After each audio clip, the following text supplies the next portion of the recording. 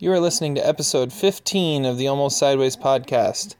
On this episode, I am joined by Todd and Zach on location in Las Vegas, where we give our preview of the upcoming Oscar ceremony, as well as our top 5 Vegas movies. All this and more on the Almost Sideways podcast. Here we go. Give me a go, no go for launch. Just when you think you're out, they pull you back in. I was going to say something that was not true. I don't know why we do these. This is all totally not getting cut out. Yes! We are go for launch. All right, everybody. Hello and welcome to the Almost Sideways podcast. We are here for a very special episode as something is happening that has only happened under 10 times really ever. And that is the three of us are all in the same room. Once again, I'm your host, Terry Plucknett, and with me here is my brother, Todd Plucknett, and our buddy, Zach Saltz. And not only are we in the same room, but we are in... Vegas, baby! Yeah, we are. We're in Vegas for a little trip for a few days here. We've had some fun here the last few days. Todd, what has been your highlight so far? Well, not only is this only one of the less than 10 times that we've been together, it's also one of the less than 10 times that we both bet on Rhode Island. And we actually won that bet. Yeah, we did. So things are going pretty good, especially one of the only 2 times I've ever bet on the Ducks and rooted for the Ducks, and it worked out. So we're rolling. I won a poker tournament too. How'd you do in that tournament? No, you didn't. Okay. I didn't win. I took 7th. It was about 30 people. Todd ended up winning it. I took 7th. I really should have won. Todd thought I was going to win, but instead he had to win. I would have bet on Terry to win, but Zach was not I didn't convinced. participate. He did not participate. I'm not sure today. that he actually believed that I won. Yeah. Zach, what is your highlight so far of the Vegas trip? It's got to be talking to Adam on the phone. No, it wasn't. It was from the Red and Brown podcast. Shout out to the Red and Brown podcast. We've definitely been listening to that since we've been here. But my highlight was playing the poker tournament yesterday. I did not win any money, but I lasted 52 minutes, which is about 51 more minutes than I thought I would last. Because actually, I think it brings Zach's total time playing poker in his life up to 52 minutes and 5 seconds. And Todd said I was kryptonite. He couldn't figure me out. And that was one of the great compliments of my life. I had a 5-minute conversation with the Irish guy next to me about Zach today because he was very he was that memorable playing with. He helped me out. Dilly dilly. The real reason, well, not the secondary reason we are in Las Vegas is the excuse that we use is that Zach is presenting a paper at a conference. I think we mentioned it before, but he is a PhD candidate in film studies. A paper? I didn't even know there's a college around here. So, Zach, tell us a little bit about what your paper is about and what you're going to be talking about tomorrow. Horticulture. Well, it's on horticulture. No, it's not on horticulture.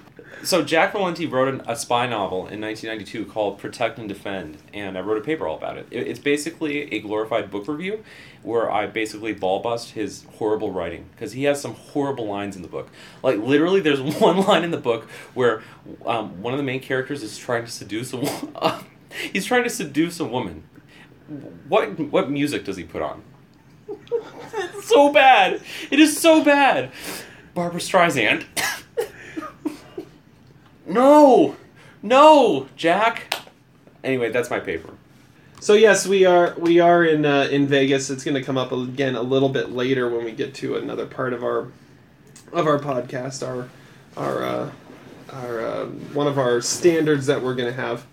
But right now we're going to start talking about something that is coming up next weekend. It is really the highlight of our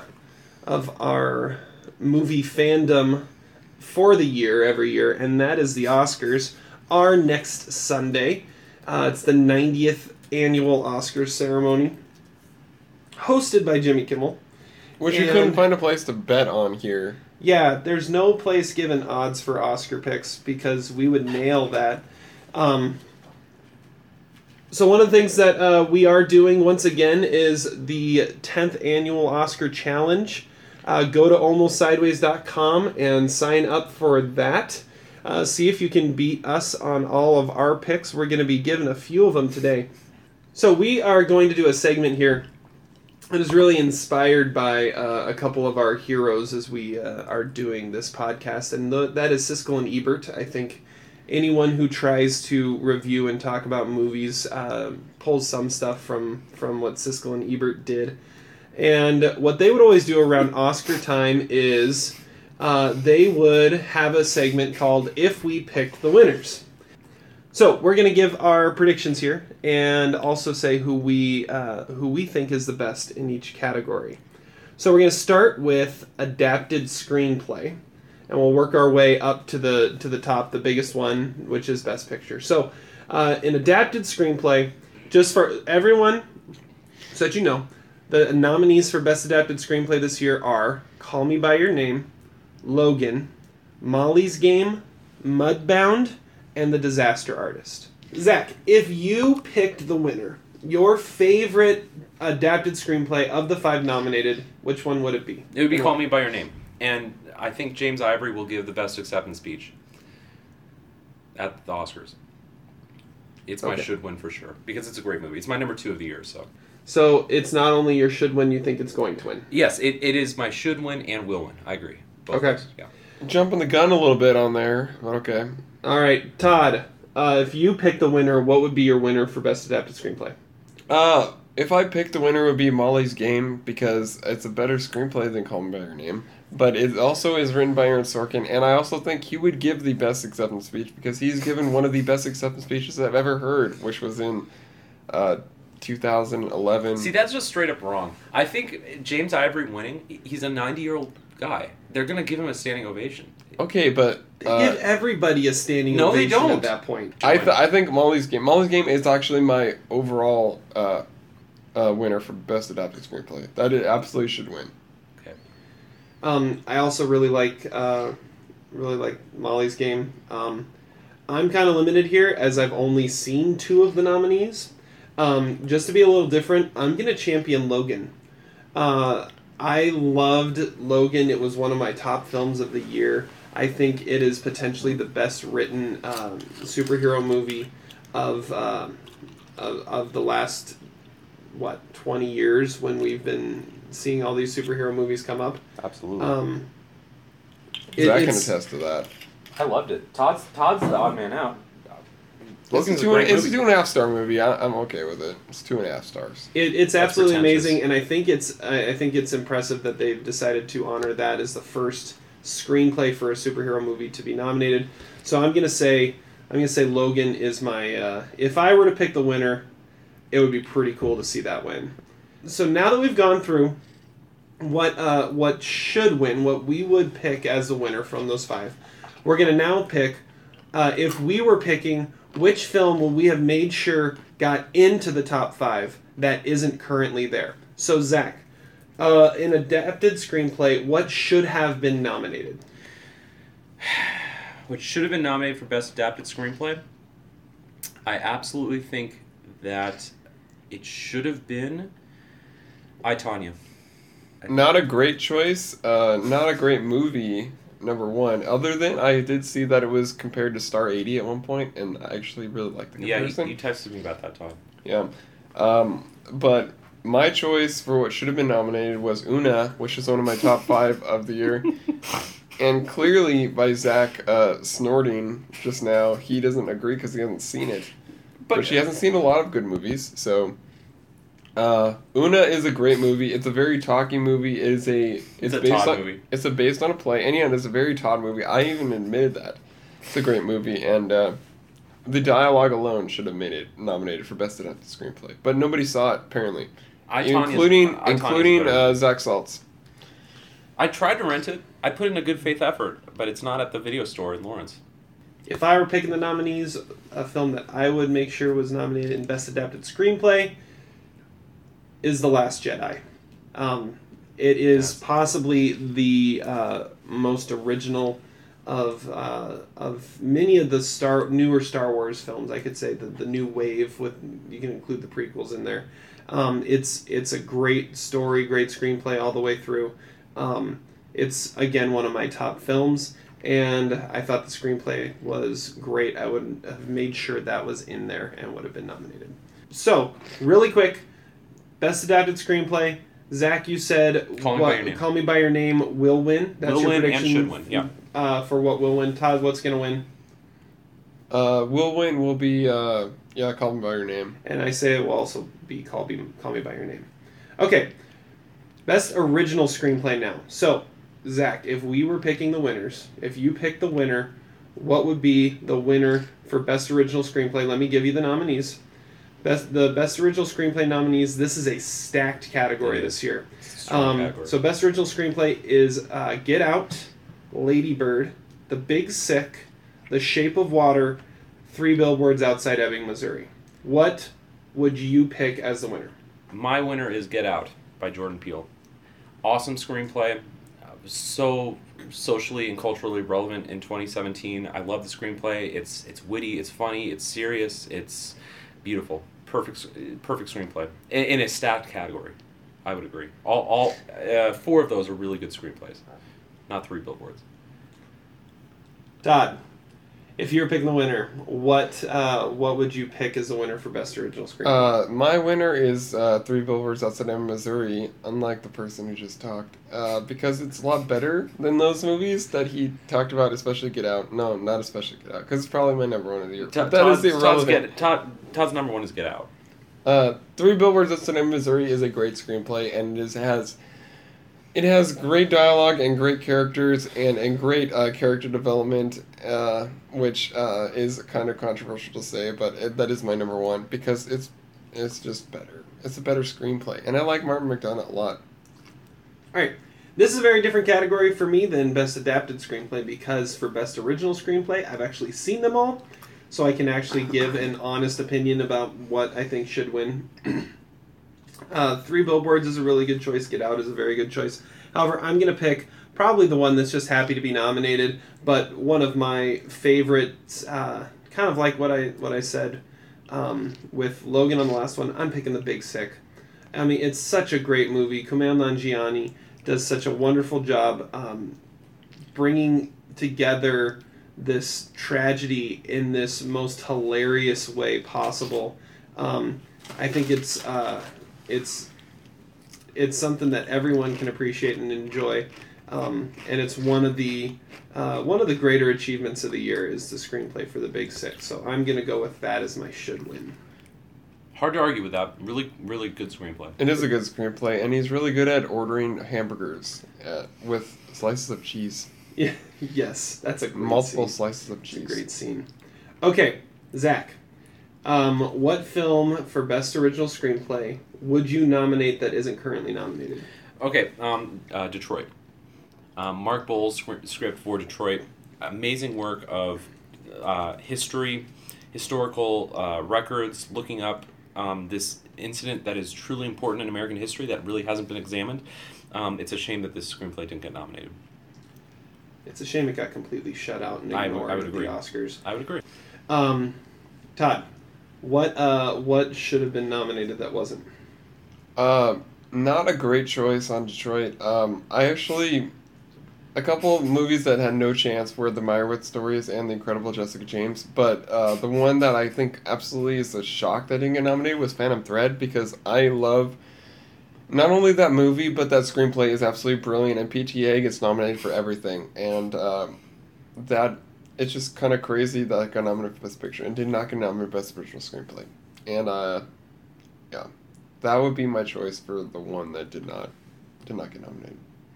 We're going to do a really good job of making him really mad, because my should have been nominated for Best Original Screenplay is Coco, the new Pixar film. It's an amazing movie that gives a lot of culture into Mexico. It has a lot of heart. It's absolutely incredible, and the screenplay is one of the things that does as they weave this story together. So, Todd, I don't care. Coco should have been nominated. I think these are 3 really good screenplays. I think we can all agree on that. Yeah, and the problem is, this category is so stacked that some of these movies that we're talking about didn't didn't even have a chance because, I mean, all 5 of these movies that made it, well, 4 of the 5 were Best Picture nominees. One of them was a dark horse to get nominated, so it was going to be hard. Okay. Yeah, if we're being honest, like, adapted screenplay pretty much sucked. Like, none of the good movies were adapted. Yeah, honestly, Call Me By Your Name is the only one that really... Yeah, really that is the biggest there. lock, other than Coco actually winning an animated feature. Like, there's no other bigger lock than Call Me By Your Name winning an adapted screenplay. Because there's no other option. They had, I mean... Yes, Molly's Game is great, but it's not going to win. There's no chance. Yes, it's cool that Logan got nominated. The only reason Logan got nominated is because there was nothing else to nominate. Right. I mean, that's right. Really why it got in there. And it made a lot of money, too. It did. That always helps. Okay, now this is one of the more interesting ones. We're going to go around quick, just give our initial predictions of what we think will be announced next Sunday as the winner for Best Original Screenplay. Zach, what do you think? It's a toss-up between Get Out and Lady Bird. I think Get Out will win by smudge. So Zach says Get Out. Todd? I think 3 Billboards Outside of Missouri will actually win the Oscar because I know how to bet. Okay. I think it. I mean, it could really be any of them. I'm gonna say 3 Billboards narrowly edges Lady Bird for the Best Original Screenplay. Okay. That will be an interesting one. That'll especially be an interesting one looking to what's going to happen for picture because... Exactly. It did take what will win Best Picture, I think. In a lot of ways it could. I think the winner of this category wins Best Picture. Whoops, I probably shouldn't have said that. So it could. It really could. Because all of the contenders for Best Picture, and there's... Really, we've talked about in the past, there's like 3 or 4 of them. And then watch like The Big Sick win. Yeah. and then we're going to know nothing.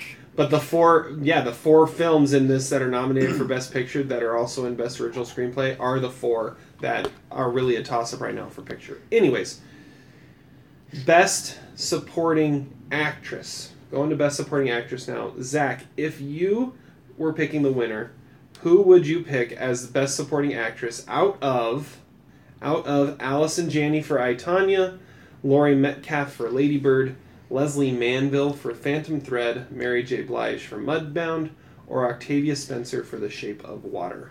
I would pick Mary J. Blige. I think she's amazing in Mudbound. I think she's not in a big portion of the movie, but her scenes when she's in it are so powerful and so real, and she's awesome in the movie. All right. Todd, who would you pick as the winner here?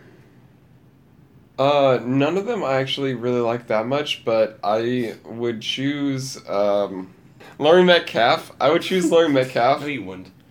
Because I think that her mother character was a lot more believable than the character in I, Tonya, and I mean, obviously the movie is better, and she is better, and she, I think, has worked for a long time, and she deserves to win Best Supporting Actress, and she's better.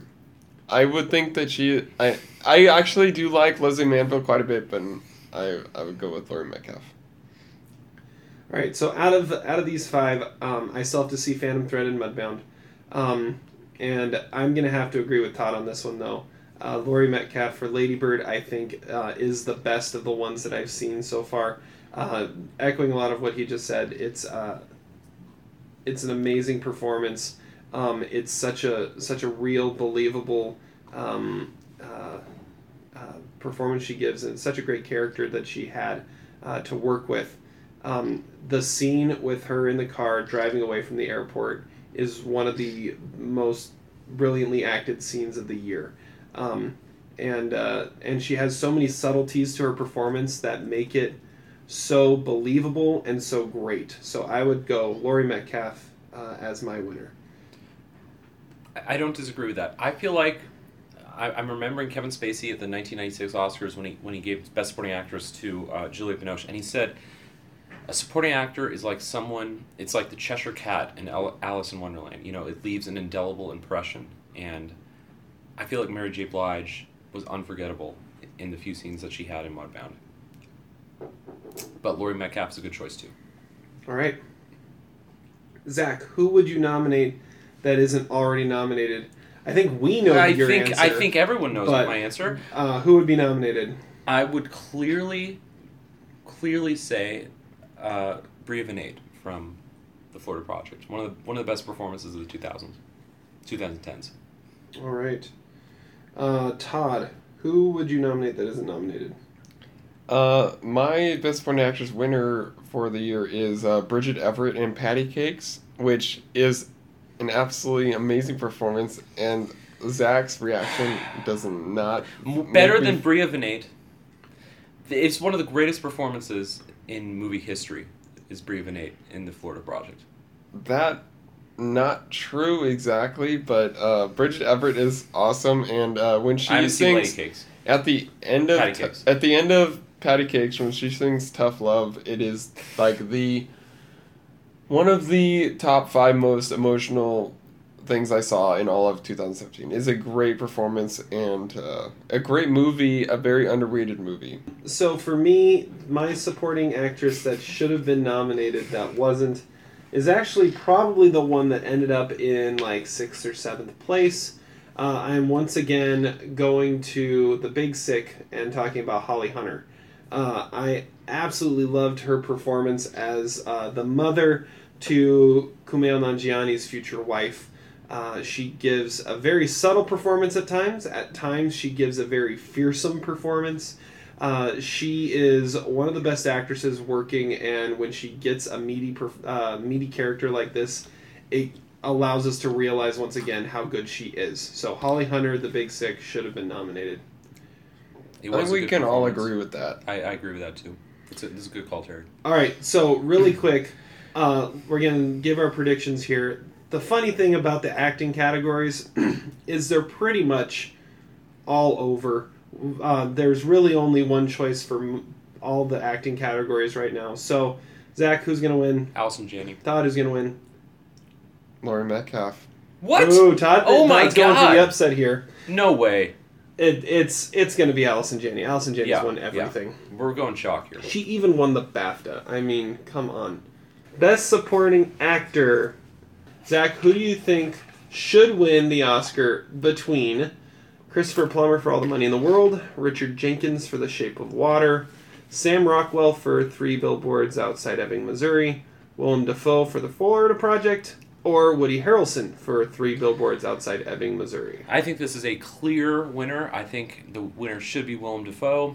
He's had a great career in Hollywood. The Florida Project is one of his best performances ever. He's great in it, and he deserves it. Awesome performance. Todd. I think Sam Rockwell should win. I have loved Sam Rockwell for a long time, maybe 15 years since I first saw Matchstick Men, and this is maybe his best performance, at least his best supporting performance. It's almost a clear-cut winner for this category for sure. I'm going to have to agree with Todd on this one. I haven't seen All the Money in the World. I haven't seen The Florida Project yet. I've heard Willem Dafoe is outstanding. I find it intriguing that they are honoring Christopher Plummer for his performance in really a pinch hitter role to replace Kevin Spacey at the last minute. But Sam Rockwell, like Todd said, is absolutely outstanding. And like he said, I've been a big fan, and it's a shame it's taken him this long to finally get recognized for how good of an actor he is.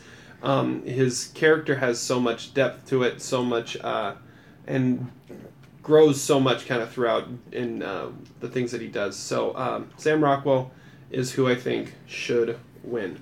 Now, you're blind, dude. Yeah, I know you hate that. Zach, who should have been nominated that wasn't?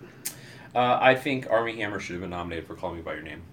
Tremendous in that movie. And for a lot of people, that was a big snub, too. Absolutely was. I don't know why he wasn't nominated. He was amazing. Yeah. And Woody Harrelson really got in over... I have no idea why. No clue. Todd, what should have been nominated that wasn't?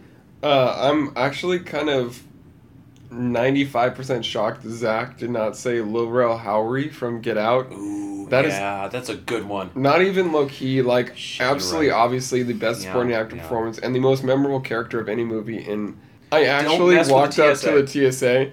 I when I was about to fly to Vegas, I was like, "Do you handle?" Huh. I didn't say that, but I wanted to. If I did, The Get Out sequel. You would. I would have you given would myself have been props. patted down. I would have given myself props. Yeah, and I would have been patted down. But I got there early, so I was good. Amazing. Wilmer Howry, absolutely the best performance by an actor in a supporting role in 2017. Nobody can argue that. Not even Zach. He wasn't even nominated for me, but he should be. I cannot believe that. Armie Hammer's a good choice, but Wilmer Howry, wow. Yeah. You're All right. Good call, Todd. He was good, not the best, and I'm going to argue someone that should have been nominated, that should have been recognized at some point, and was not at all. And Ray Romano. no, this is a movie that Zach has already mentioned once, and we've talked about how it was criminally ignored. And my pick for who should have been nominated for supporting actor, the best performance by a supporting actor this year, was Will Poulter in Detroit. He gave an absolutely amazing performance in this villainous role as this cop that tortured these people for an entire night and really held them illegally and got away with it. His performance was chilling in how he was able to portray this police officer. Absolutely outstanding, and I think unquestionably the best supporting performance of the year. Other than Wilmer Howry. Jason Mitchell was better in Detroit. No, Yeah. Will Poulter, man. He was good. Dude. He was good, but I think that was the juicier role. I think Jason Mitchell's role was the more complex and multifaceted role. Tougher to play. High war performance. No one else has those eyebrows, though. Dude. All right. Again, this one is kind of in the bag. Zach, who's going to win? Unfortunately, Sam Rockwell. Todd? As discussed by Zach and me earlier today, we actually think it's going to be Woody Harrelson. What the? You're saying Laurie Metcalf and Woody Harrelson. We talked about this earlier. You don't have two upsets like that in a single ceremony. Is that not Tilda Swinton and Marion Cotillard? No. Yeah, okay. You got a point. Yeah, I do have a point. What's your choice? Who's gonna win? It's Sam Rockwell. I hope you're right. All of you, and Todd, Todd is losing it here. This is like, dude. wow. Todd, you're We supposed talked to be about our this Oscar earlier. expert. We talked about this earlier. You're supposed to be our Oscar Did we not have this expert. conversation earlier? You know Zach? what? No, you know we what's didn't. happening here. You know what's happening We here. had this. Todd knows everyone's gonna go out and do the Oscar challenge, and he wants to make Yes. sure Yes. that he gives the Good wrong call, Terry. picks, and so he's gonna give. Kyle Heck is gonna All win these- anyway. We know that Kyle Heck is going to win, but Kyle's he's going to pick Sam gonna win. Rockwell. Kyle is If gonna I win. don't- Okay. No, okay. So we said Woody Harrelson because we can't actually see Viola Davis saying the name Sam Rockwell for Best Supporting Actor. Yeah. We Okay. talked about exactly That's sort of valid. that. We talked about this. It was either earlier But then or it's Willem yesterday. Dafoe. It's not going to be Woody Harrelson. No, there's no way he's winning. He's not. He was too understated, just like Daniel Day-Lewis. All right. Best actress.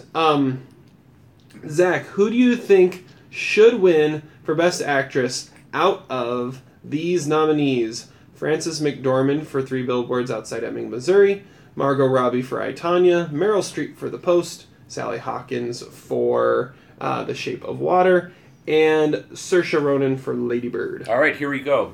Todd, you ready for this? Yes. I think of those. If I were honestly an Oscar voter, Margot Robbie. I think she's tremendous in the movie. I think she had to get the athletic prowess to do some of those moves, and she had to get the right shape and figure, and she nailed it. She's awesome in that movie. She would get my vote. All right. Todd? Okay, Who none should of them win? were good enough to be nominated for Best Actress, but the best of the 5 Right, because they were nominated for Best Actor. was Saoirse Ronan. I really, I'm not the hugest fan of the movie, but I really do like what Saoirse Ronan was able to do in that movie, and it's not just like an impression of Greta Gerwig, which could have been, but And in the last 10 minutes, it is. apparently in the last 10 minutes it is, which I would probably know more than him, but Saoirse Ronan is my choice for who should win out of this 5. All right, this is a category where I've actually seen all 5 of them, and honestly, I think outside of Meryl Streep, she's in there because she's Meryl Streep. The other 4 are so close. I think they're all so good. I see your argument for Margot Robbie. I loved her performance. It's amazing. I see the argument for Saoirse Ronan. She was a lot more understated than the others. I love the Sally Hawkins performance in Shape of Water and what she was able to do, but I'm going to go with Frances McDormand in 3 Billboards. It is a role that really makes this movie what it is, and she is one of the only people on Earth that could bring this role out.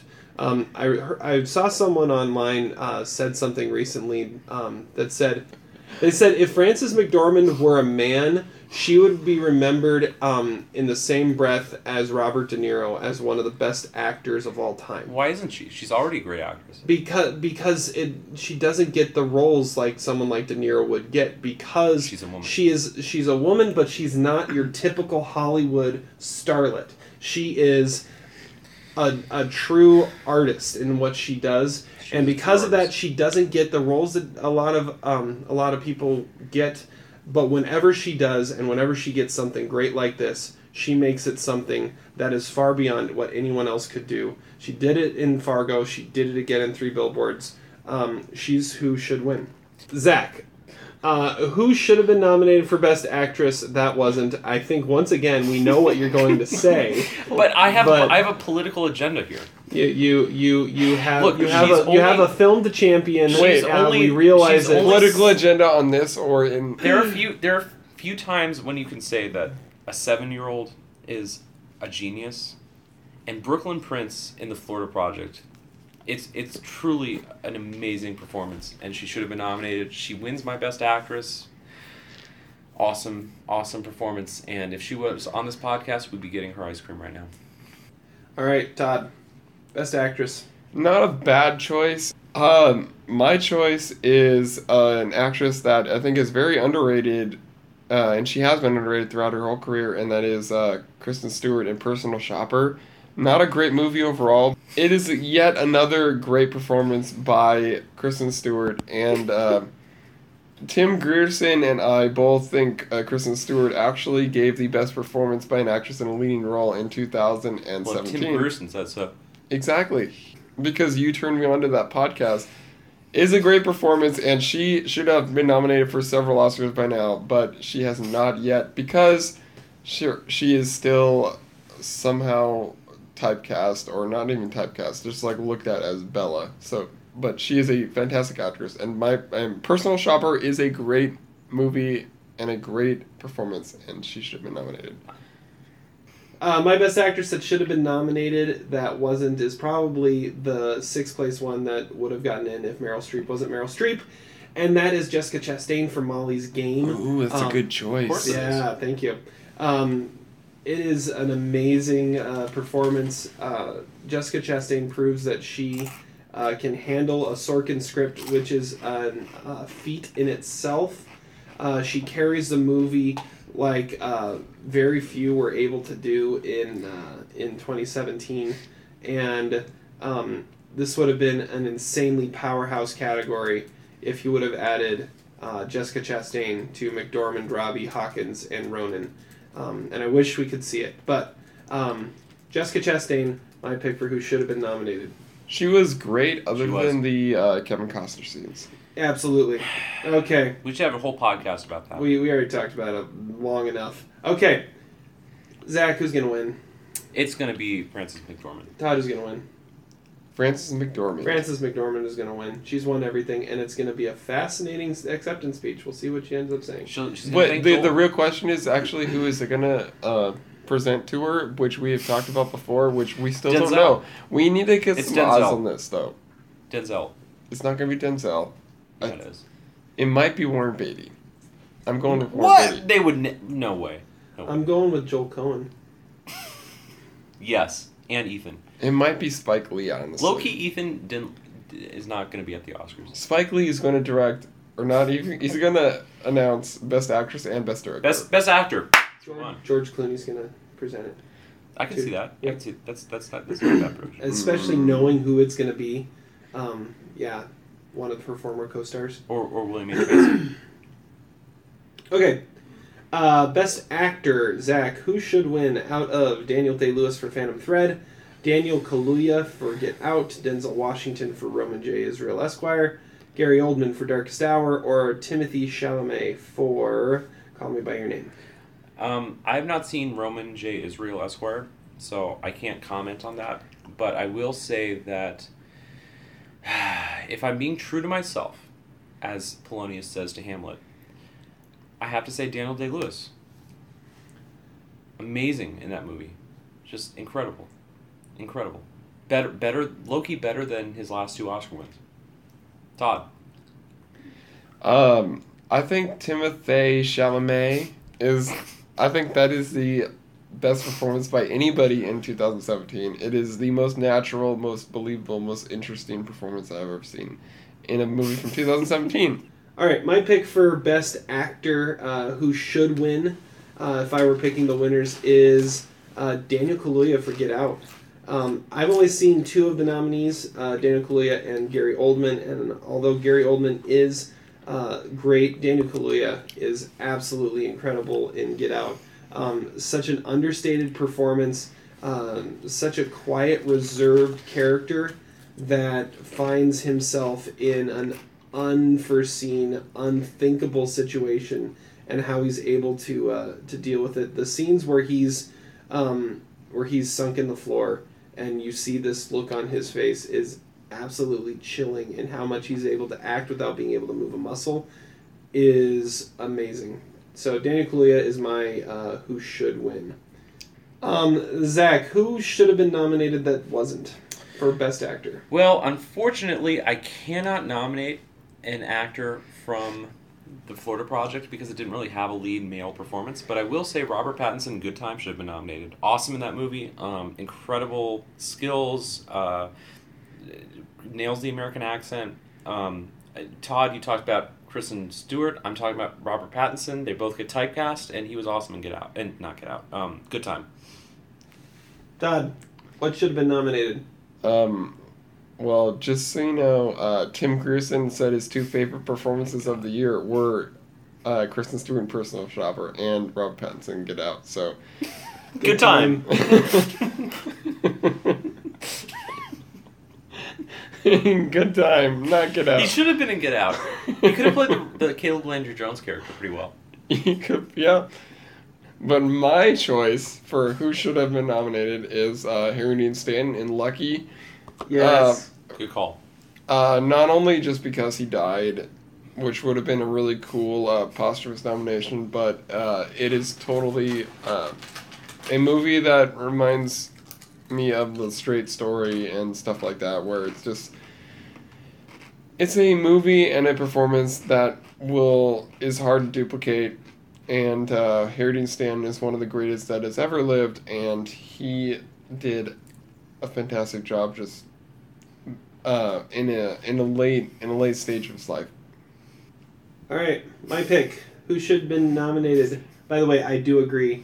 I haven't seen it, but I always thought Harry Dean Stanton getting nominated would have been a wonderful gesture, and it's great to hear that it was a good performance on top of that. My pick, Hugh Jackman for Logan. It was his final time donning the claws. It is a character that he has now portrayed in, I think it's 9 different films over a 17, 18 year span.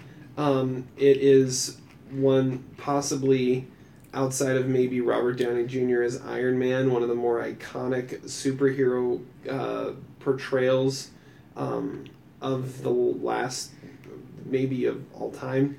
And it is his best performances, all of them, in all of them, all the ones that he's done. So Hugh Jackman for Logan.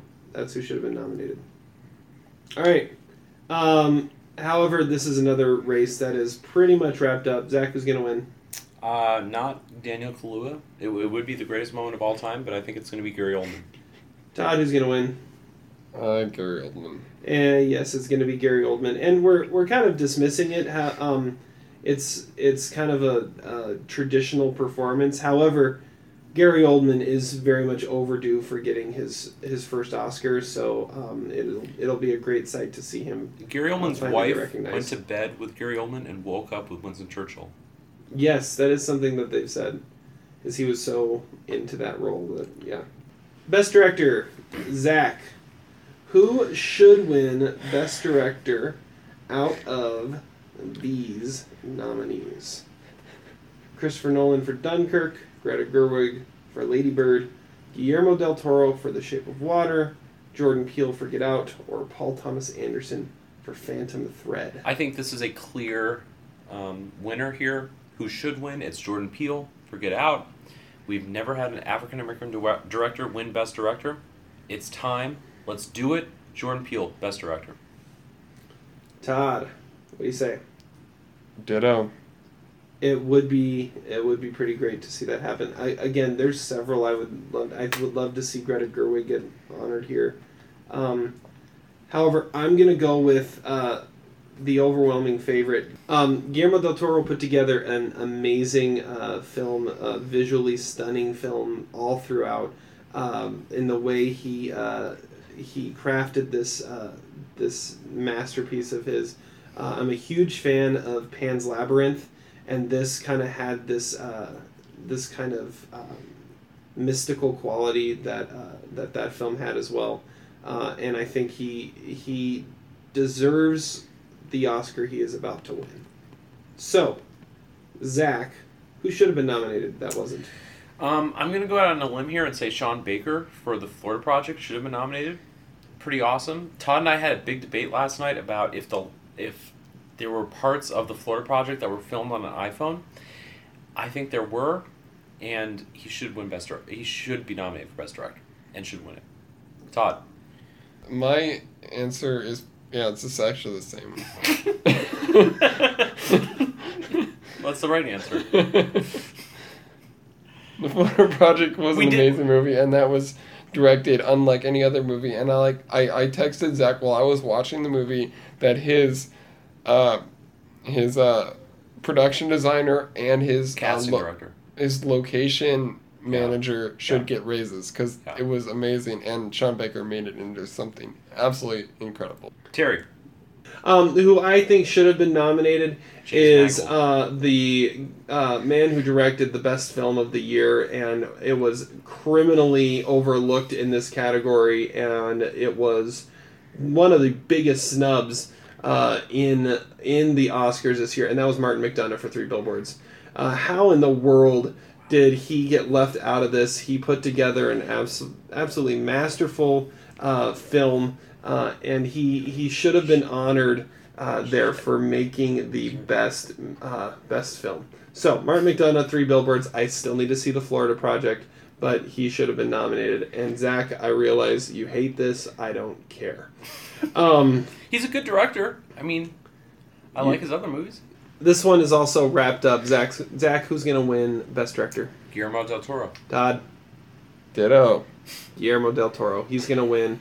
But can we talk about how The Shape of Water is the same movie as Pan's Labyrinth? Is it? Well, since it's not, I don't think we actually can. It's so not. It's the same movie. Let's move on to It's the Best same Picture. movie. Okay. All right, Best Picture. This one's going to be interesting.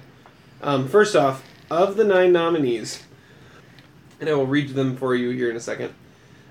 Zach, who's going to win Best Picture out of... Or who should win? Who should win Best Picture out? Call Me by Your Name, Darkest Hour, Dunkirk, Get Out, Lady Bird, Phantom Thread, The Post, The Shape of Water, or Three Billboards. I think this is a clear winner. I think 8 of these films don't deserve to win Best Picture. The only one that really should get it is Get Out. Clearly the best of those 9 films. Even though Loki, Lady Bird, and Call Me by Your Name are actually better movies. But I would vote for Get Out. Todd, which would you vote for?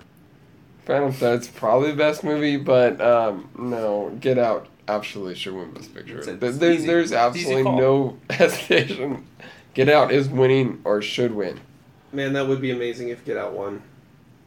It'd be such a cool moment. But but I gotta go with my number one of the year. Three Billboards should win. Bringing it up over and over again, and I don't really care. Three Billboards is the best movie of the year. Three Billboards should win Best Picture. However, I'm right there with you guys. Get Out I would not be upset if Get Out ended up winning. It's now number 10 on my list, but yeah, I could totally see Get Out winning it as well, and I would have no problem seeing that be the winner. Zach, what should have been nominated for Best Picture that wasn't? Well, that's a real question. Yeah, real wonder here.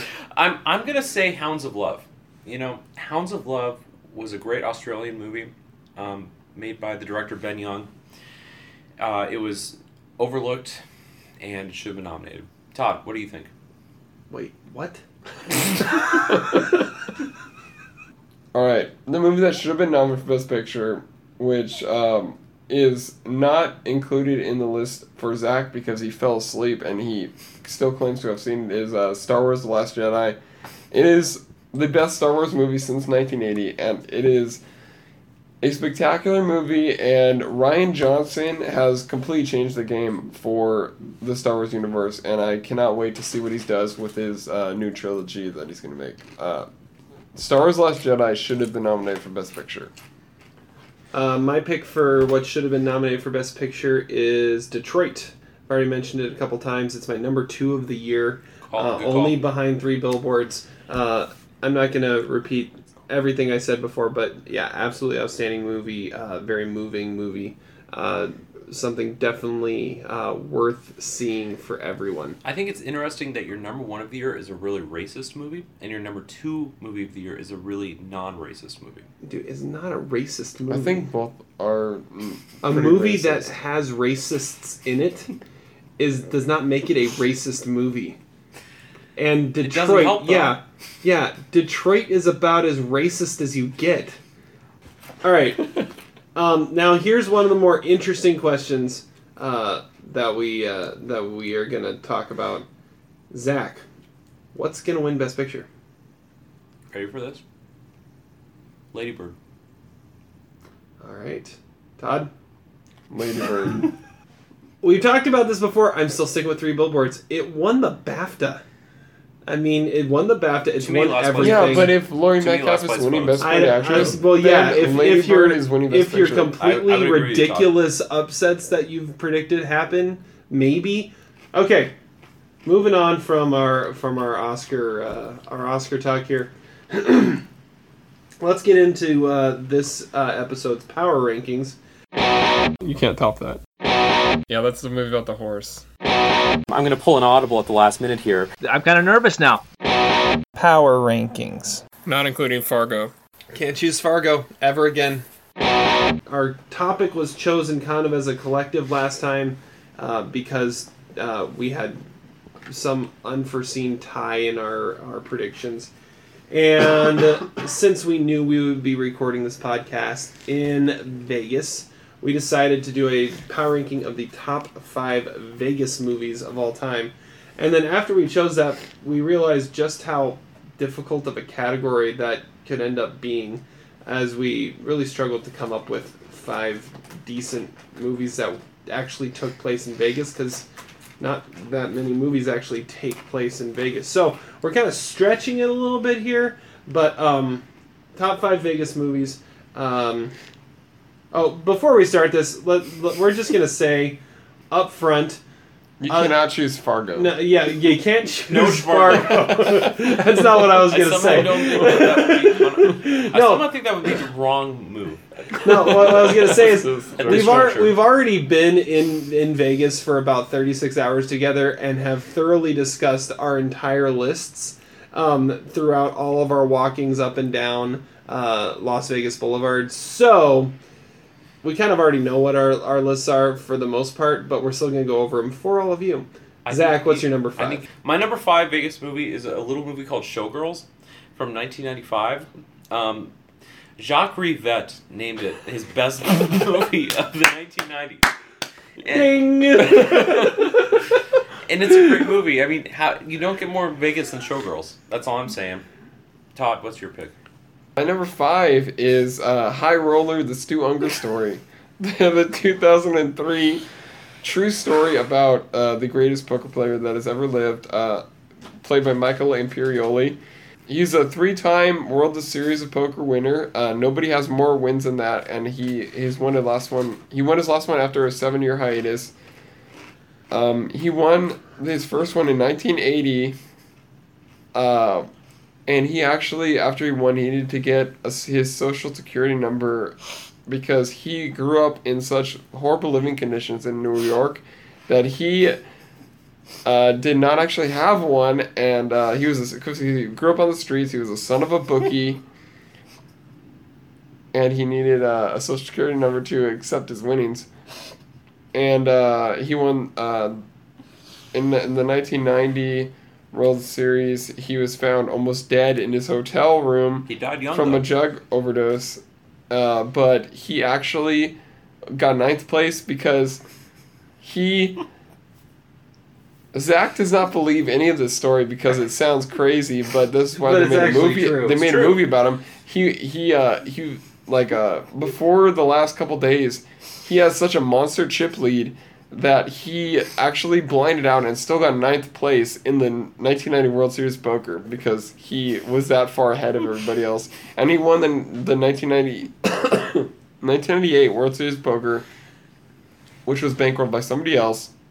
He had won $30 million in tournament winnings at that point, and he still had no money to his name at that point. Can we talk about all the prop eps that we made on this movie the last 48 hours? This is one of the most discussed movies of our Vegas trip so far.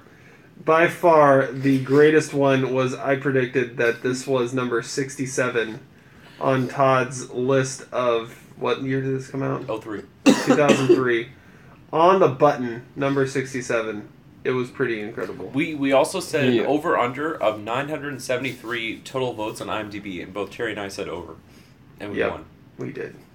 And Stu Unger is the greatest poker player that ever lived, and his story is not a great movie, but it's a great Vegas movie. So that's my number 5. All right. Number 5 for me is the 2013 film Now You See Me. I loved this first installment. The second installment is supposed to be terrible. I never saw it.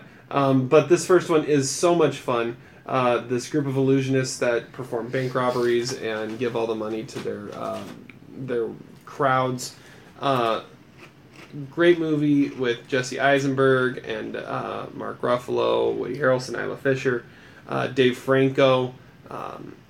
Really fun movie that really encapsulates a lot of what Vegas is about and kind of the illusion and the show of it all.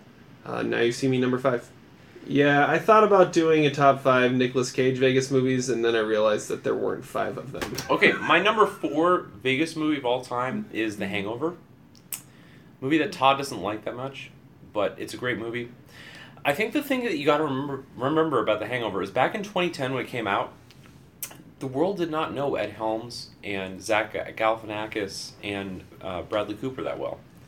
And it was kind of ballsy that they cast him in that movie. It's my number 4. Todd, what's your number 4? My number 4 is the Martin Scorsese mini masterpiece Casino from 1995 about Sam Rothstein, Ace Rothstein. It's a cautionary tale, sort of. It's a great movie, and it is a 3-hour movie, but it's also a really good movie that earns its 3-hour length. It is not a clone of Goodfellas like most people claim. It actually maybe arguably has Joe Pesci's best performance ever, and it's a movie that feels like Vegas, and it is a great movie and a great Vegas movie. Casino is my number 4 Vegas movie. I'm almost embarrassed to admit that I have not seen either of the movies you guys just mentioned. Haven't seen Hangover, haven't seen Casino. It's kind of sad. Wow. Which made this list really hard for me to make. Number 4 on my list, I had to get a little creative for it, but it's worth mentioning because it's amazing. And that is the 1997 classic action film Con Air. Con Air, the majority of the movie takes place in an airplane, as you have Nicolas Cage's Cameron Poe being transported from one prison to another. When Cyrus the Virus, played by John Malkovich, hijacks the plane and decides to do what he wants with it so they can escape and get out of prison. The reason why it's a Vegas movie is the giant finale is the plane crash lands right in the middle of the Vegas Strip. It is glorious in all of its explosions and splendor. Such a fun film. It's about as 90s of an action movie as you get. Con Air, number 4. My number 3 film is Casino, already mentioned by Todd, but it's very hard to argue with a lot of the points that Todd said. Joe Pesci is unbelievable in that movie. Low-key, Sharon Stone is really great in that movie. Absolutely deserved a Best Supporting Actress nomination. And when I think Vegas, I think Joe Pesci in Casino. Doesn't get better than that. Todd, what's your number 3? My number 3 is the Wayne Kramer movie, The Cooler, which I know Terry doesn't like very much, but I think that it is the coolest, chillest, old-school Vegas movie that has ever been made. It's about a guy named Bernie who is a guy who is so far down on his luck that he is actually hired to... Not exactly hired, he is tasked with walking around the casino to spread his bad luck on the patrons of the casino. And he eventually meets a cocktail waitress named Natalie, played by Maria Bello, and his lady luck sort of turns around his aura in the casinos, and it's William H. Macy's best performance, it's Maria Bello's best performance, it is Alec Baldwin's best performance, it's Sean Hattasey's best performance. It is a great Vegas movie, and I absolutely love it. And Terry doesn't like it, but I really like it. The Cooler is my number 3. All right. I do like it. I just don't love it. That's really where it's at. Okay. Number 3 for me. Todd's going to be really mad at me that it's coming up this early. It's a movie I really need to revisit to really appreciate fully. Number 3 on my list is Leaving Las Vegas. In the film that won Nicolas Cage his Oscar, this is a film about a man who comes to Vegas to drink himself to death. And in the process, he meets the prostitute with the heart of gold, played by Elizabeth Shue, and she kind of becomes his companion throughout this process. It's a very different type of Vegas movie than some of the other ones that we've talked about, but it kind of shows this dark side to a city that like this. Leaving Las Vegas is definitely a quality movie, and like I said, I need to watch it again because it's been way too long. But it's my number 3. All right. We're on to number 2, right? Mm-hmm, number 2. My number 2 Vegas movie also happens to be Leaving Las Vegas. I echo everything that Terry says about it. My favorite scene in Leaving Las Vegas is in the first 10 minutes, and it is when Ben Sanderson is fired. I think it's the greatest acting I've ever seen in a movie, when Ben Sanderson gets fired. If you watch that scene, which doesn't take place in Las Vegas, but whatever, it's stunning acting, and it's amazing. So, Leaving Las Vegas, my number 2. Mostly just for that scene. I'm surprised you think it's better than Bria Vinay's performance. My number 2 is Bugsy, the 1991 movie directed by Barry Levinson about the Bugsy Siegel, the guy who pretty much created what we know now as Las Vegas. It's a movie that is... it is a rise and fall story of Bugsy Siegel, the man who created Las Vegas. He starts with ambitions, and then he finds love, he builds an empire, and he winds up dead. It's a classic rise and fall story, and the story of Bugsy Siegel is one that is very underrated, and one that has not been told enough, and Warren Beatty and Annette Bening give some of the best work ever in this movie. It is a great movie about the creation of what we now know as Las Vegas. Bugsy is my number 2. All right. Number 2 for me is Ocean's 11. 2001 version of Ocean's 11. I was actually just thinking about if we were to do this list next year, maybe Ocean's 8, the new female version of it, would make the list. But anyways, Ocean's 11, starring a star-studded cast with George Clooney, Brad Pitt, Matt Damon, and Julia Roberts really at the heart of it. About bank robbers and how they break into casinos and rob a vault on fight night. It's one of those movies that it's possibly the most rewatchable movie on my list. It's one of those that's always on TV, and whenever it's on, you have to watch it. You have to watch at least a scene from it. And there's something to thinking about a movie about Vegas that you have to have a movie that is constantly rewatchable, and Ocean's 11 is that. So that's why it's my number 2. Number 1. Number 1. Number 1 Vegas movie of all time. We ready for this? Go for it, Zach. My number 1 Vegas movie of all time is Ocean's 11. What do you know? What can I say about it that Terry hasn't already said? It's perfect in basically every way. Low-key, it's like Steven Soderbergh's best movie. My favorite scene in Ocean's 11 is the scene where Carl Reiner is putting on his clothes, and George Clooney says, he's like, do you know what you're doing? Are you prepared for this? I love the acting in it. And it's Soderbergh's best. Well, it's not King of the Hill is Soderbergh's best movie, but this is better than Aaron Brockovich or Traffic. Todd, what's your number 1? Low-key, not Soderbergh's best Vegas movie. My number 1 of all Vegas movies. You go with Ocean's 12. Oh no, we're not talking about the sequels. They didn't actual best scene in the Soderbergh Oceans movie is when Brad Pitt is eating a sandwich outside the prison. That's a good scene. That is a great scene. It is. Leaving Las Vegas is my number 1. What a shocker. Yeah, obviously a shocker because it's in my top 10 of all time.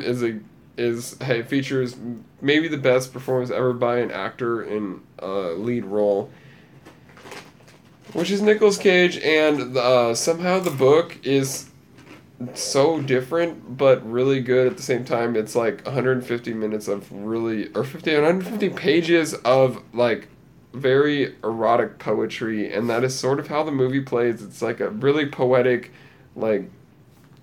feel to the movie. It is a beautiful movie. As you can see by my list, my Vegas movies are not exactly uplifting or anything. It's very depressing list, but those are the best movies made about Vegas. Not The Hangover, for sure, and not Ocean's 11, because that was not great. Leaving Las Vegas is a great movie, and it is something that I will never forget, and it is one of the only 5 times that I actually would admit that I cried during a movie. Leaving Las Vegas is my number 1 Vegas movie ever. All right. Number 1 on my list is Bugsy, which has already been mentioned. A lot of what Todd said echoes for me as well. Warren Beatty is amazing in this. And as we hear about the man who invented Vegas, basically, great movie, great performances. It's a fascinating story that's worth telling and worth hearing. And possibly the coolest part about this is out of this movie came one of the best Hollywood couples that still stands, and that's Warren Beatty and Annette Bening. Bugsy, my number 1 Vegas movie. It actually is Annette Bening's best performance ever. I don't think anyone could actually argue that if they've actually seen the movie, Zach. I think Loki the Grifters is Annette Bening's best performance, but in the... You said Loki the Grifter? The Grifters. Oh.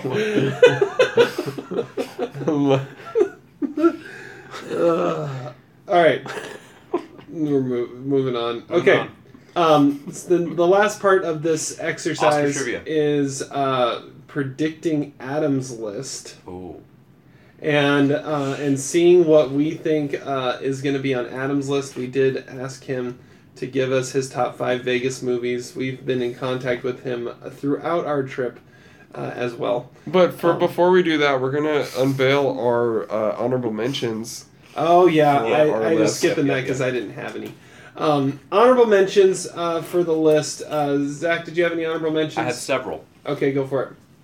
Austin Powers, Oh, good one. I should have put that on my list. The Godfather Part 2, Diamonds Are Forever, and Honey, I Blew Up the Kid. Good choices. Good Okay, choices. mine. Dilly. The best Steven Soderbergh Vegas movie, Behind the Candelabra. Ooh, good one. Diamonds Are Forever, Fear and Loathing in Las Vegas, Fright Night, the 2011 Colin Farrell. Craig Gillespie, Colin Farrell version, and Ocean's 11. The one film I'll mention as an honorable mention for me is another Nicolas Cage film, Honeymoon in Vegas. Good call. It's a good one. Okay, so now let's look at what Adam had on his list, and let's see if we can predict his list correctly. Zach, what do you have predicted as Adam's top 5 Vegas movies? I'm going Ocean's 11, Casino, Bugsy, Leaving Las Vegas, and Showgirls. Todd? I go number 5, Swingers. Even though only the first 30 minutes take place in Vegas, I think that he will consider that a Vegas movie. Number 4, The Hangover. Number 3, Ocean's 11. Number 2, Leaving Las Vegas. And number 1, Blade Runner 2049. Okay. Is that really a Vegas movie? And the Harrison Ford part. It's in Vegas. Probably. Okay, Probably. Here's my list. No, it is. here's my list for Adam. Number 1, Leaving Las Vegas. Number 2, Swingers. Number 3, Ocean's 11. Number 4, Now You See Me. And number 5, 21. That's what I'm going with. Oh, That's a good one. That's an interesting list. Okay. I like that. All right. Let's see here. What did Adam have as his top 5 Vegas movies? Honorable mentions: 21, Con Air, The Hangover, Rush Hour 2, and Vegas Vacation. Number 5, Austin Powers. Number 4, Swingers. Number 3, Ocean's 11, the new one. Number 2, Rain Man. And number 1, Leaving Las Vegas. I should have put Rain Man on my list. That was stupid. I think I won. I've got So I had 2. I had 3. I've got 3. I've got 3. I got 3 as well. No, you didn't. You didn't. What? I've got Leaving Las Vegas, Ocean's 11, and Swingers. I got Swingers, Ocean's 11, Leaving Las Vegas. I've got Leaving Las Vegas number 1, I and have he a has number- he has a number Loki 1. Cherry I have won. a number 2. So I think so I win because you I've win. got it ranked higher. So you actually get to pick our next spot. I get to pick our next Yeah, Terry. one. Okay. Very cool. Thank you, Adam. All right. Let's move on from our power rankings and hop into Oscar trivia. Are you ready? Well, let's hope so. He's gonna beat me every time. Oscar trivia. So, Oscar trivia is I have a year of Oscar nominees, and we're going to see if they can come up with them. We're going to go back and forth and see how they do. Whoever's got the most points at the end wins. But before we do that, can we talk about the movies that we watched? Oh, yes, we have movies that we need to talk about.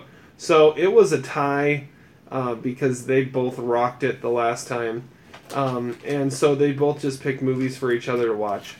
So, who wants to start in the discussion here? I'll start, but I really want to hear Todd's opinion. Okay, so Zach, go ahead and tell us what you got. I watched Hump Day, filmed by Lynn Shelton. Sort of a milestone movie of the Mumblecore movement. Not that good. I was pretty bored by it. 2 stars. I struggled with it. I struggled to pay attention to it. I don't want to spoil it, but it was boring. And what I wanted to happen did not happen. That's all I'm going to say. I think what he's saying is the characters and Zach did not like how it ended.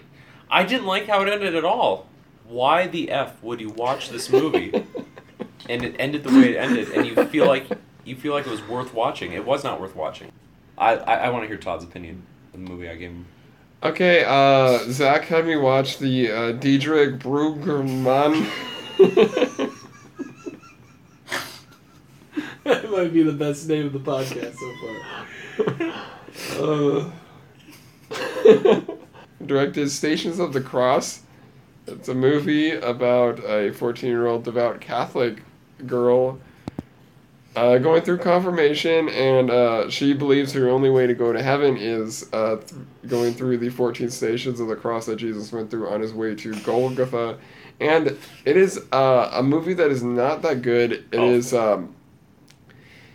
it's very over the top in how it actually tries to get across its point. The only way I can actually describe it, when I was thinking about it and when I was watching it, I thought I was watching like the core of season 6 of Dexter, which, as anybody who has actually seen the show knows, that is the worst season and the most ridiculous season, because Colin Hanks plays a person who is trying to like enact his own religious vendetta on the world. It is that is kind of how I felt about it, and yeah, it's a lot like season 6 of Dexter. It's not a great movie. Right. It's a 2.5-star movie for sure, and somehow Zach knew exactly where I put it on my list of 2015 movies. Yeah, we need to stop guessing Adam's lists and just start guessing Todd's, because we're much better at that.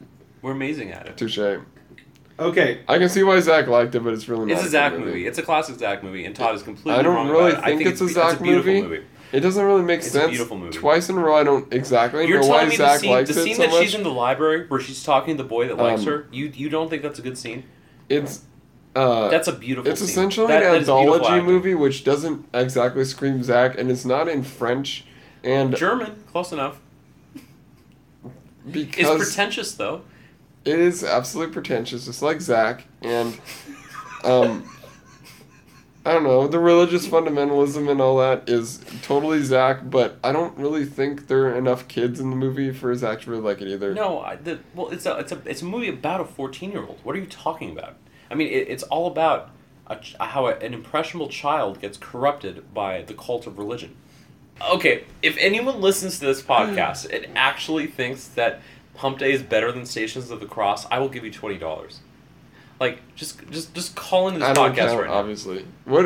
Call into this Okay, podcast. There's no way that anyone out there thinks that Hump Day is better than Stations of the Okay, Cross. low key. Will Terry ever watch either of these movies? No, Yeah, take the that's not low key. Will Adam watch either No. of these movies?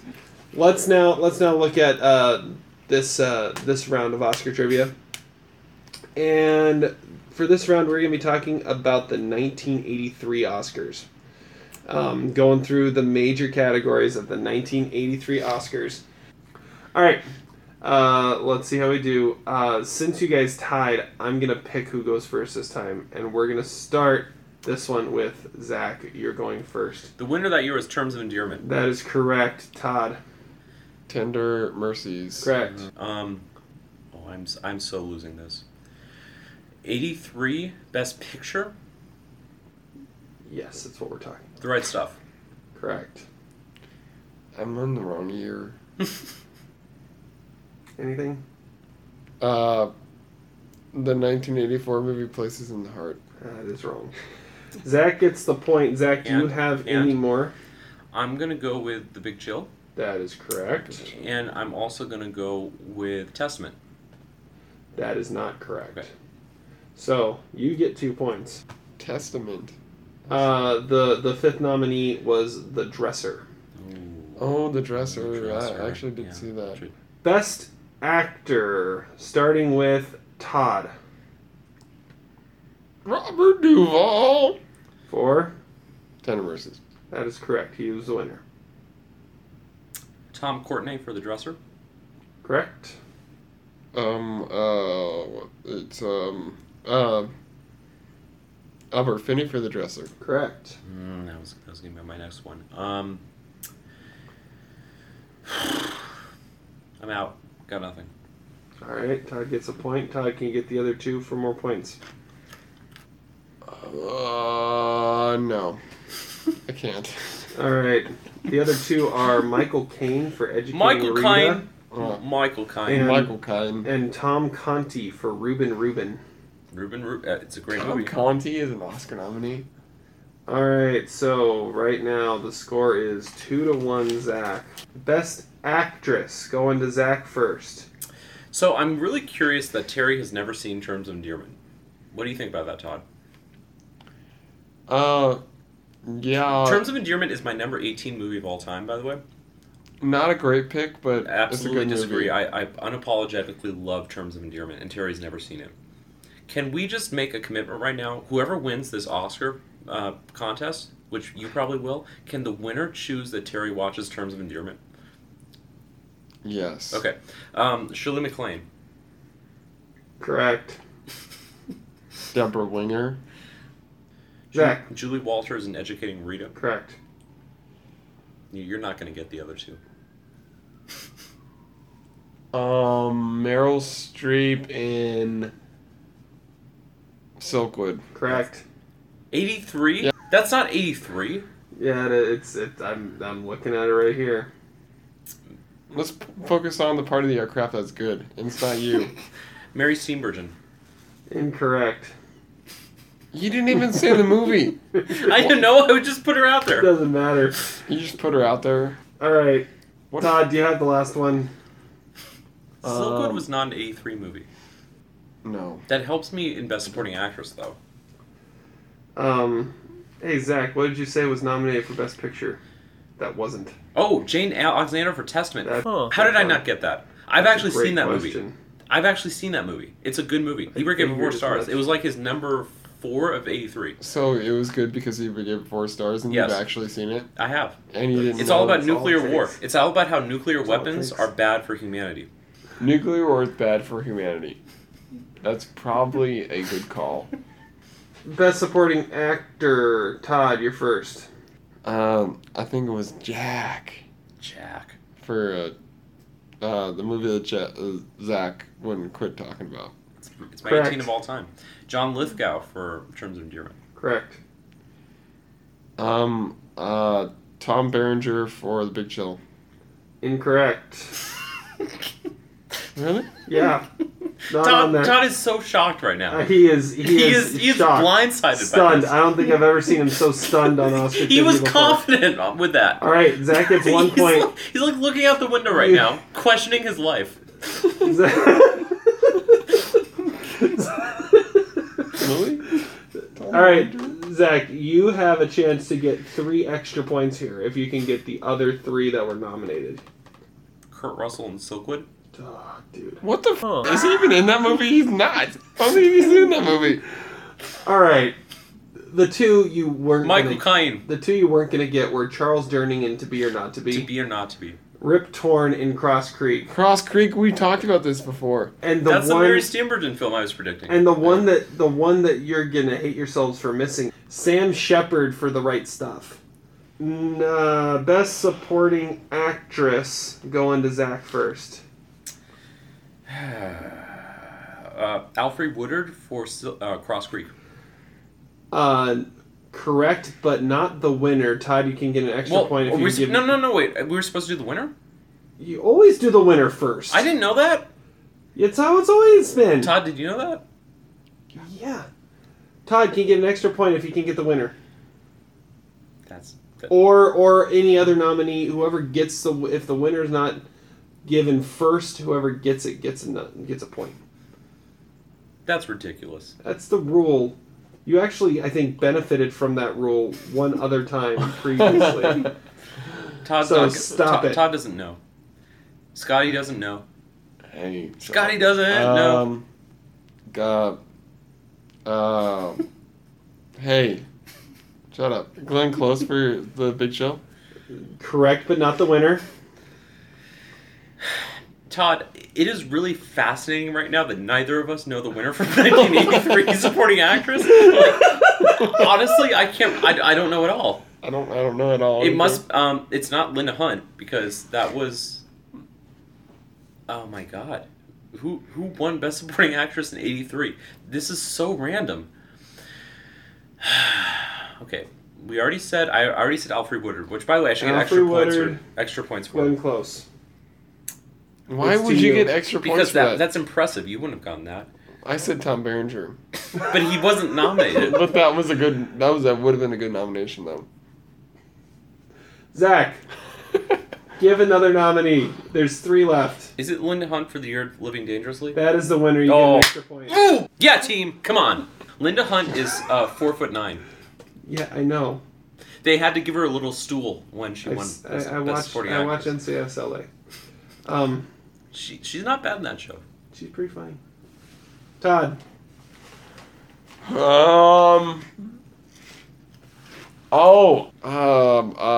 What's her name? I could actually win this because I have another Best Supporting Actress nominee that you're not going to get. I don't want to hear it. Not Tom Berenger. It's a big hint. It's a big hint you just gave him right there. What's her face? This sucks. This really sucks right now. I honestly don't know which one you're trying to think of. I feel like I should say a random name and say the right movie. That's the problem. This is really bad. Just give up. Both of us I'm gonna said we're say, going to make Terry watch Terms of Endearment, so it doesn't matter who wins. I'll say Mary Steenburgen in Cross Creek. That was Best Actress. Well, first off, the Cross Creek nominee was Alfre Woodard. Which And I you already said that. No, it wasn't that one. It's incorrect. No one else from Cross Creek was nominated. That wasn't Alfred Cross Woodard, though. Creek is Zach, you get another point. Can you ready for name this? any of the You ready for other, this, Tom? either of the other 2 or both? Sharon Silkwood. Sharon Silkwood. Sharon Silkwood. She's She's great in that movie. You have the other one? Sharon Stone and Sharon Silkwood. Can you give me a hint? No. Amy Irving in Yentl. Yep. All right. The score is 7-2, Zach, right now. Who's winning? But we're getting into the interesting time, so Todd can easily come back from this. No, you can't. The action falls not to under these Todd conditions. first. Best director. James L. Brooks. Correct. For terms of endearment. Philip Kaufman for The Right Stuff. Incorrect. Yeah, Todd he was gets the not point. nominated. How is he not All right. nominated? Because There are Ron Howard 4 wasn't nominated. It's like You're Big seriously movies- telling me that Philip Kaufman wasn't nominated? No, he wasn't. Wow. Todd, there are Don't ask 4. questions like that up in Wine Country. Todd, you could tie this up if you He's can not gonna come get up any. with these 4. I predict that Okay. over under on Todd predicting this category is 1.5. I only got one. No, of the other 4. Of the other 4. Okay. Alright, This is a horrible category. These were horrible. These were bad movies, man. the problem is I don't remember who directed Tender Mercies. I do. Can I say it, Terry? No. Okay. You can if you want to give him the point. Bruce Beresford. That's Did 1 not- point for you. That Zach just gave you. Okay, Plus, Stop talking. no, I want to help him. The Dresser. No. Ugh. Yeah. The Dresser, man. Come on. I don't remember the director, but I'm guessing he's British. Not a great movie, by the way. I've never seen it. I've pretended that I've seen it before, though. Can I make another guess? Stop talking so Okay. he can think. Todd, what is the name of the city I live in Kansas? Oh, Lawrence Kasdan. Yep. dude, stop giving him hints because they're wrong. Doesn't matter. Either way, we're gonna make Terry. Lawrence predict. Kasdan is curiously similar to Lawrence, Kansas. Okay, I don't out. know. You're out. Okay. So you get 2 points. The Peter Yates for The Dresser. Peter Um, Yates. What a Mike terrible Nichols director. for Silkwood. Wow, and- that's a terrible nomination. And That's not even a Ingmar- good movie. And Ingmar Bergman for Fanny Fanny Alexander, Alexander. which, by the way, is also nominated at the 1982 Oscars. Quietly not an 83 movie. No, it's not. The Oscar got All it wrong. right, 7-4, Zach. Best original screenplay. This one goes to Zach first. I'm going to go with The Big Chill. Nominated, not the winner. Todd, you got a shot. at an Why extra do we have point. to name the winner first? Because you got to name the winner first. I've never heard of that one. Tender Mercies. Tender Mercies is the winner. Todd gets an extra point. That's ridiculous. Yeah, you The said Dresser. Incorrect. The Todd. Dresser is Under no wrong. circumstances was that ever going to be original. Who writes that as an original screenplay? Todd, you get a point, and you've got a shot for 3 more. If So you get these right. what has been said so far? The Big The Chill? Big Chill and Tender Mercies. I would say Silkwood? Testament. We'll go with what Todd actually said, which is wrong. Silkwood is right. Oh, So is Fanny and Alexander and War Games. Low-key, Fanny War- Alexander's a great movie. Low-key, We should make War Terry watch Games, that. not so much. No, I agree. That's not very good. Adapted screenplay, Todd's first. Terms of endearment. Okay. Correct. The Right Stuff. Incorrect. How? What the? Okay. Todd gets honestly, the point. How are you serious? The Right Stuff. It wasn't nominated for screenplay or director. Nope. Okay, so the score is tied. There's only been one adapted screenplay said. Todd, you can get up to 4 more points if you can name the other 4. Cross Creek probably was nominated. No, it wasn't. No. How about the one that you just made fun of him for saying in an original screenplay? The Dresser. The Dresser, Yeah. Dresser. I thought Cross Creek for along sure. with Educating So Rita, what's the tiebreaker? Educating Rita. Reuben, Oh, and Rita. Mercy. Betrayal. Eric gave 4 stars that movie. So you guys- Betrayal. Betrayal. Who wrote it? Harold Pinter. Harold Pinter. Oh, can I get a half point for knowing the screenwriter? No. All right, it is tied, so we gotta go to a tie-breaking category. I got you, Reigns. I got you, boy. Best cinematography. That's our category. Let's see here. Zach is first. The Right Stuff. Nominated, but not the winner. Todd. But we'll go. We won't worry about winner right now, because it's a tiebreaker. Todd. I don't know. Tender Mercies. Incorrect. Zach wins. Oh my God! I beat you. At like Orthodox Oscar trivia. Yeah. Wow. 83. Wow. All right. The other 4 83 nominees. and 84 are very. They're bad blended years. I together. would agree. They're blended together for me. It's bad. Cross The Creek. winner. No, the winner was Fanny and Alexander. Oh. And the other 3 Sven nominees. Nykvist. Not a great. Sven Nykvist. The other 3 nominees were Flashdance, War Games, and Z-Lig. No offense, Todd. I should have won because I said Harold Pinter wrote Betrayal. All right. It's time for quote of the day. Strawberries. Not the cheese. Womack, you bastard. Quote of the day. Zach, why don't you go ahead and go first on your quote of the day? My quote is from the Best Adapted Screenplay winner that I said should have been nominated and wasn't, and that is I, Tonya. There is no such thing as truth. It's bullshit. Everyone has their own truth, and life just does whatever the fuck it wants. Once again, very Tommy Wiseau level. I thought you were gonna go with the line. My favorite line from that is, "I know a guy. I shouldn't even be saying his name. Derek. Derek." All right, I'll go next. My quote comes from the classic Vegas film Con Air, as Cyrus the Virus, played by John Malkovich, is hijacking the airplane. He goes up to the cockpit and goes to the pilot, and he says, "And if you say a word about this over the radio, the next wings you see will belong to the flies buzzing over your rotting corpse." That's a great. It's a quote. good one. Yeah, that's a great. And I was trying kind of for a Malkovich impression. I heard it at the very end of it. Yeah. Yeah. I tried. My Good call, Cherry. quote comes from one of the best Vegas movies ever, the Stu Unger story. Which ranked number 67 in your 03 list? Not a great movie, great Vegas movie. This is a quote that is very relevant to every poker player, especially Zachary Salt when he's playing poker. Talking to the dealer, Stu Unger says, "Why don't you just f***ing kiss me, okay? Because you've been f***ing me all night anyway." I feel like that's been a line in several movies. All right, I think one thing has been established tonight. Loki. We should never record a podcast in the same room again. No, this was fun. Well, thank you so much for listening, if you are still listening, to the Almost Sideways podcast. Please rate and review us on iTunes. Find us all over the internet. And we will be coming to you in a couple weeks after the Oscars. We'll talk a little bit about what actually happened at the ceremony then. But until then, have a wonderful time at the movies. And listen to the Red and Brown podcast. Yes, listen to the Red and Brown podcast. Despite your crass behavior, I'm glad we were able to do this together.